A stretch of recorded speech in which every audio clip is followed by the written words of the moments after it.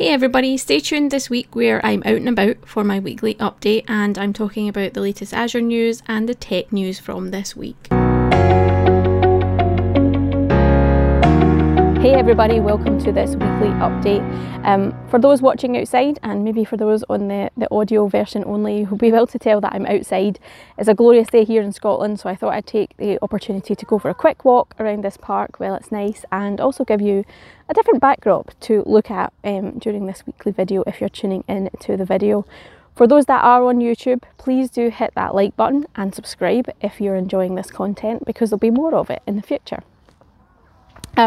So yeah, this week I have forgot my tripod, so I've had to rig up some kind of tree and branch and stone kind of rigmarole to get my camera here.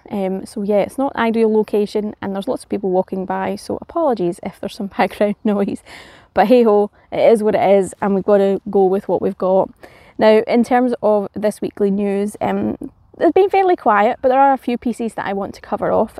So the first one is that with Windows Server 2022 going generally available, we're now seeing some of the Azure services officially support that. And the first one that we've had an announcement around is the Azure Monitor Agent.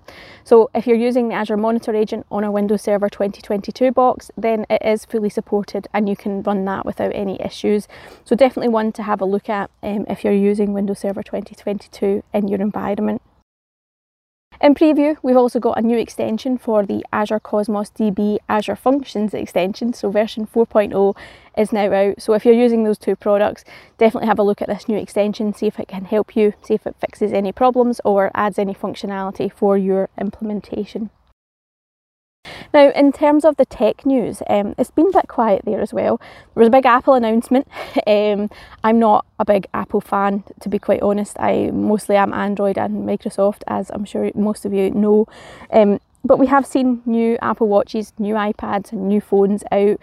I'm not blown away by any of the features or functionality, by any of those new bits of tech, so not something I would rushing out to necessarily buy. I have a really old iPad here and it serves my function very well. Lets me browse some internet when I'm out and about, uses it for downloading things like Netflix and Amazon Prime and stuff like that when we're travelling and watching on big screens and stuff, can plug it in. So I'm not in the need for any new of these bits of equipment.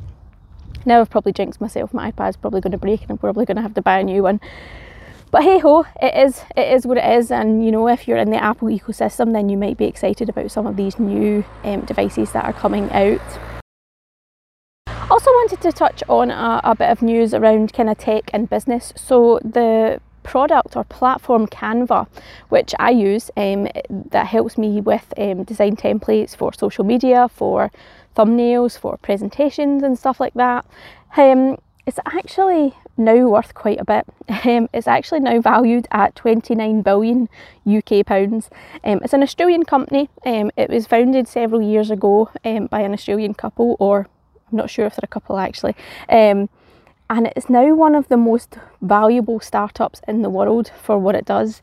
And I think they're on target for a £1 billion revenue this year as well. So it's phenomenal to see these products growing. And they say that they have actually grown because of people working at home and side projects and people signing up for their free plan to use their free tier. So exciting to see these smaller companies or startup companies actually starting to realise their value and reach the goals that they have set themselves as well. So if you haven't signed up for Canva, do have a look. It's a great product and yeah, I highly recommend it as well. So that's me. It's definitely been a bit of a whirlwind week. I think me forgetting my tripod just sums up the week I have had. I thought Tuesday was Thursday, so was very confused by some of the meetings that I had. I've had a lot of meetings shuffled about this week as well, so it's not helped me figure out what day I'm on.